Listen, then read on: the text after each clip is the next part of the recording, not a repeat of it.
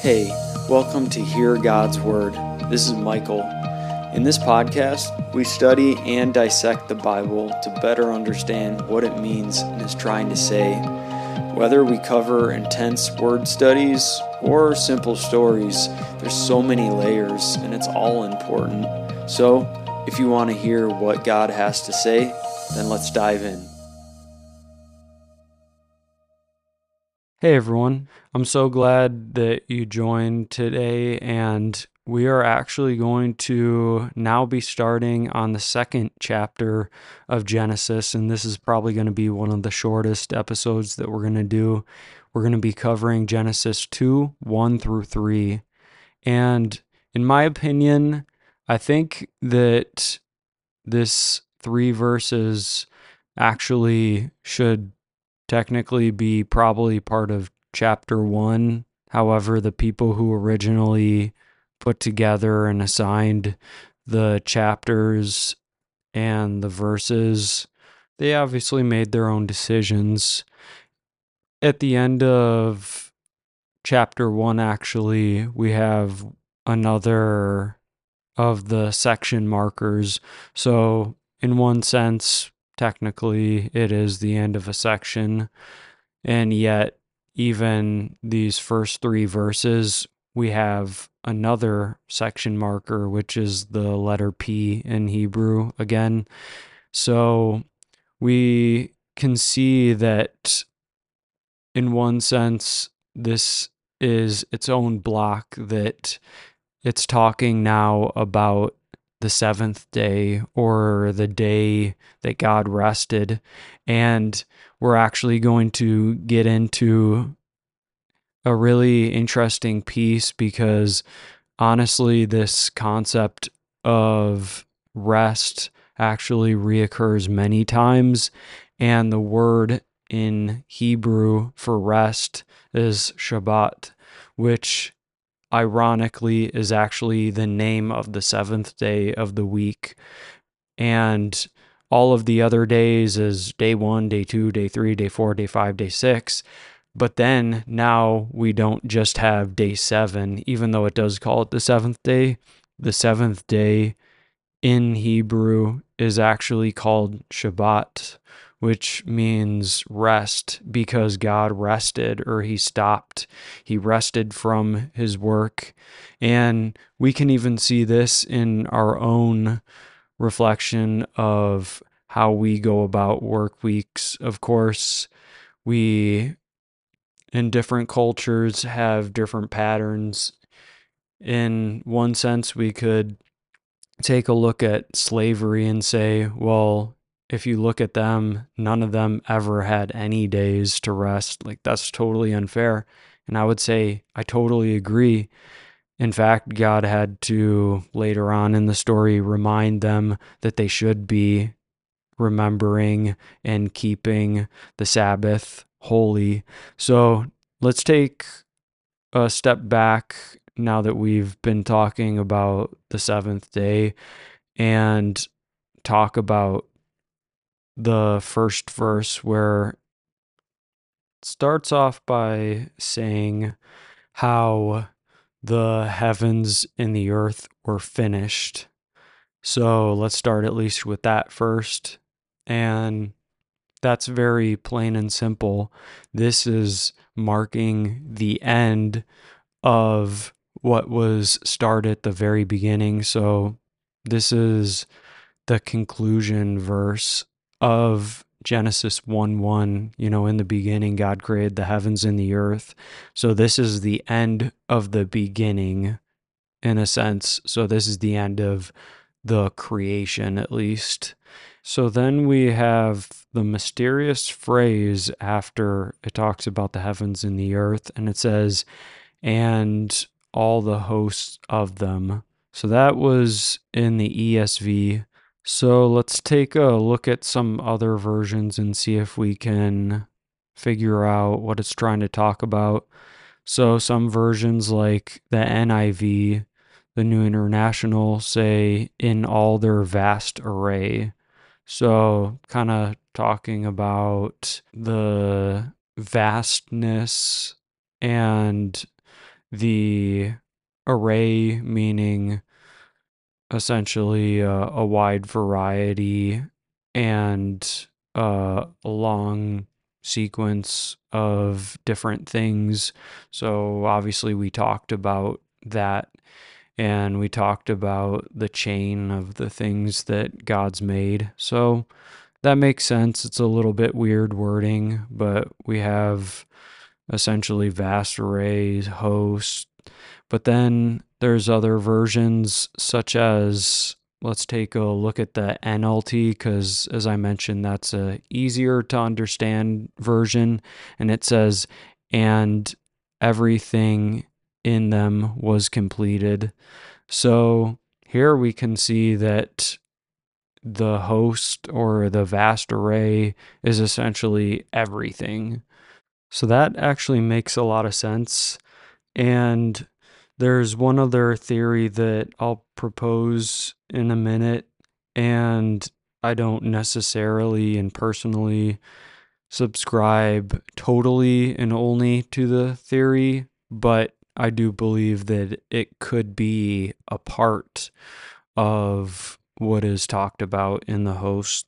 So I also wanted to open up the net version again. As I mentioned, it's a pretty good scholarly translation. And let's see what it has to say in this one for the word for host. It says in a textual note, and all the host of them. It says, here host refers to all the entities and creatures that God created to populate the world. And the translation in the net version is, the heavens and the earth were completed with everything that was in them.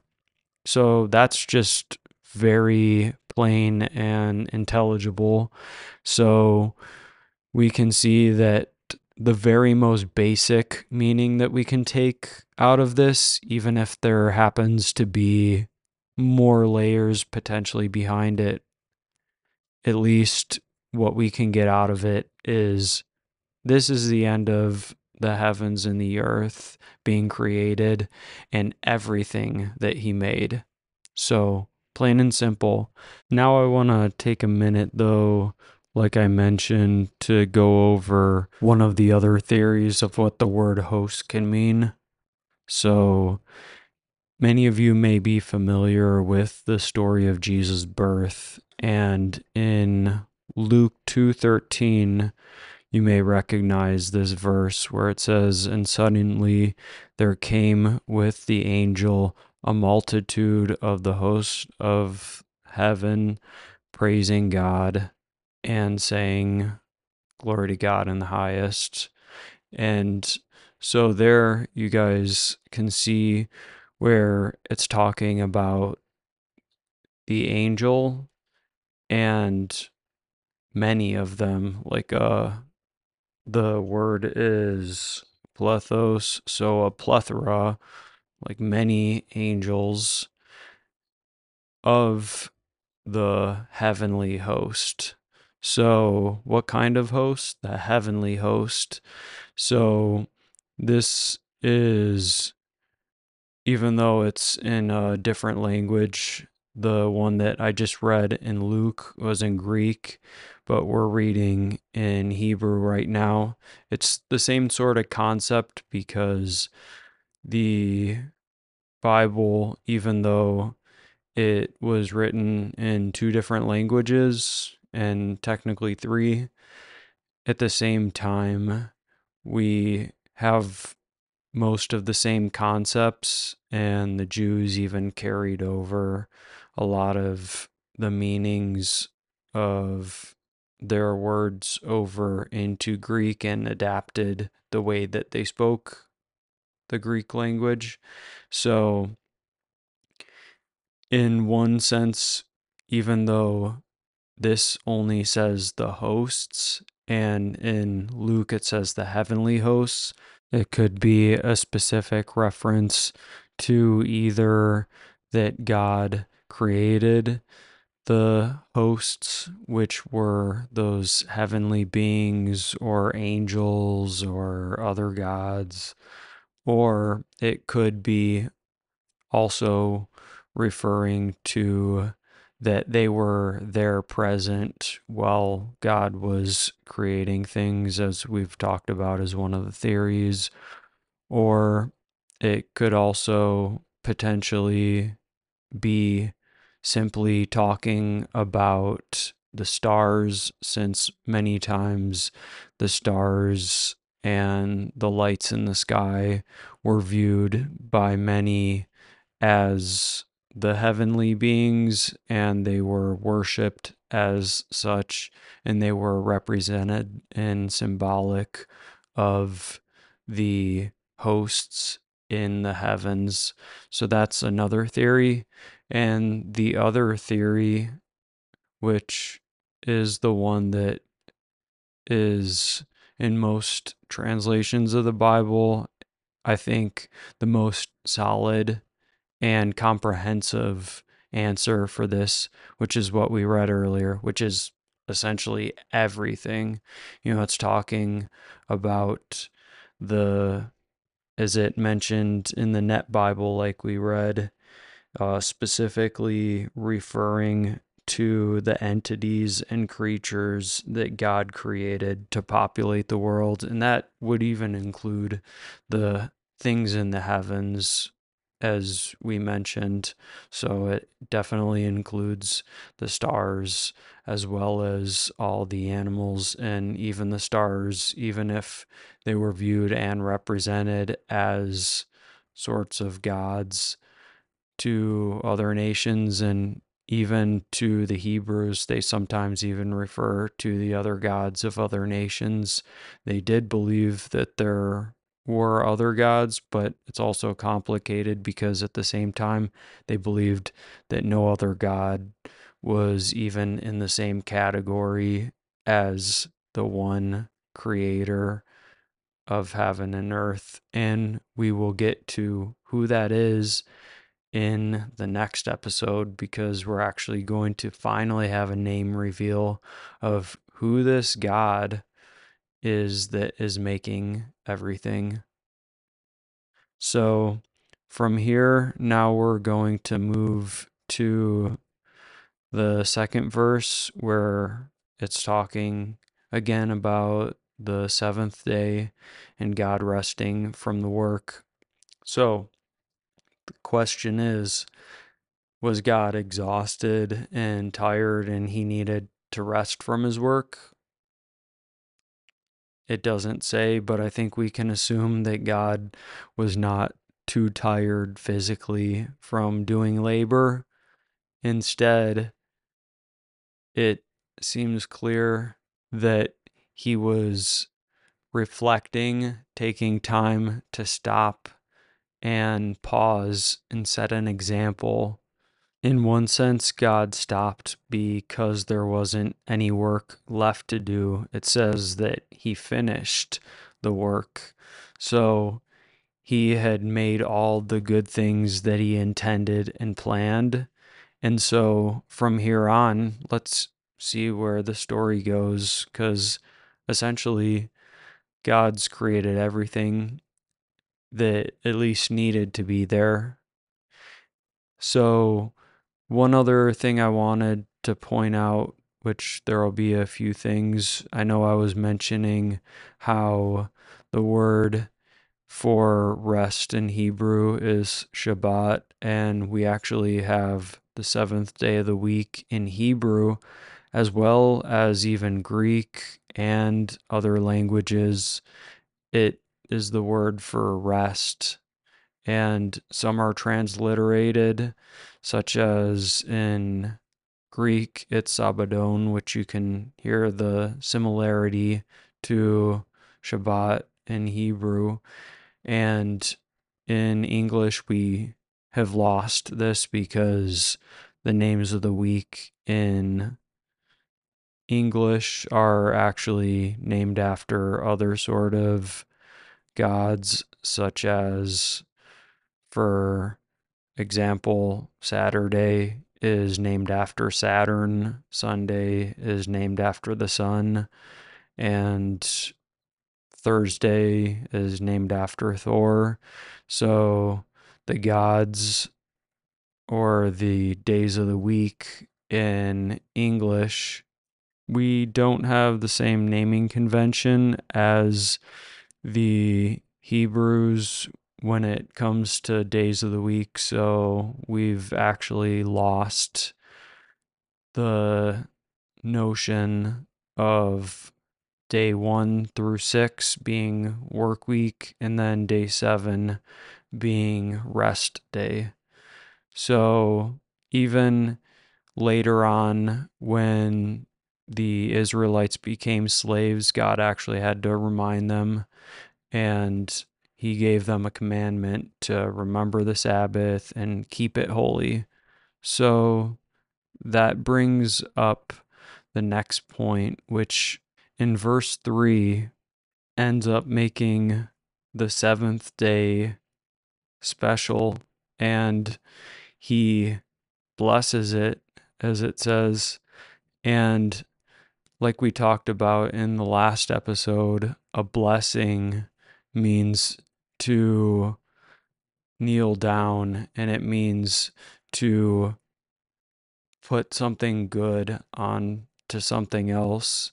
And so God is putting something good into this seventh day. He is setting it aside from all of the others as special.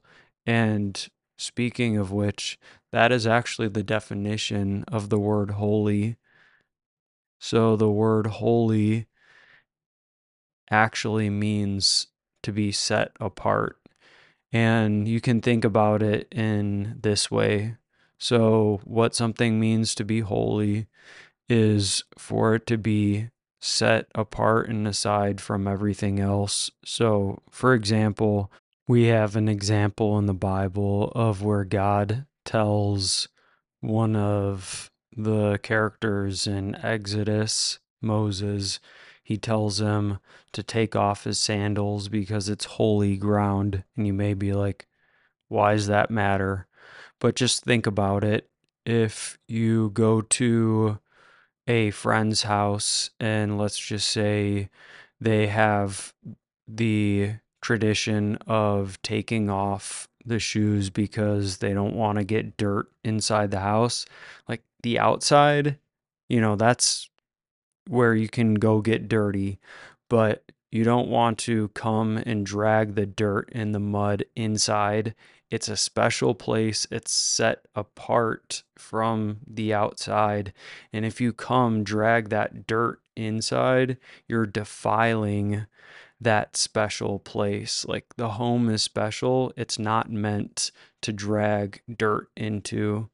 And so I believe that's a semi good example to give you a picture to where if we have something that God or even people can create things that are holy, like for example, holy water. Technically, it's nothing special. It's literally just the same kind of water as all other water, but it is set apart and aside. So you don't want to go take the holy water and do something normal and typical with it because that's the wrong use for it. And so many people think that the opposite of holy is evil. However, the opposite of holy is actually the defilement of something special. So it's essentially to use something as meaningless and just typical and normal. And so we're going to see this theme develop more through scripture, but I at least wanted us to get a handle on this. And there's one last thing that I wanted to talk about, which is something that I actually never knew till recent years, and it seems obvious probably to most people, but I never realized that the seventh day was actually Saturday, as I was mentioning earlier.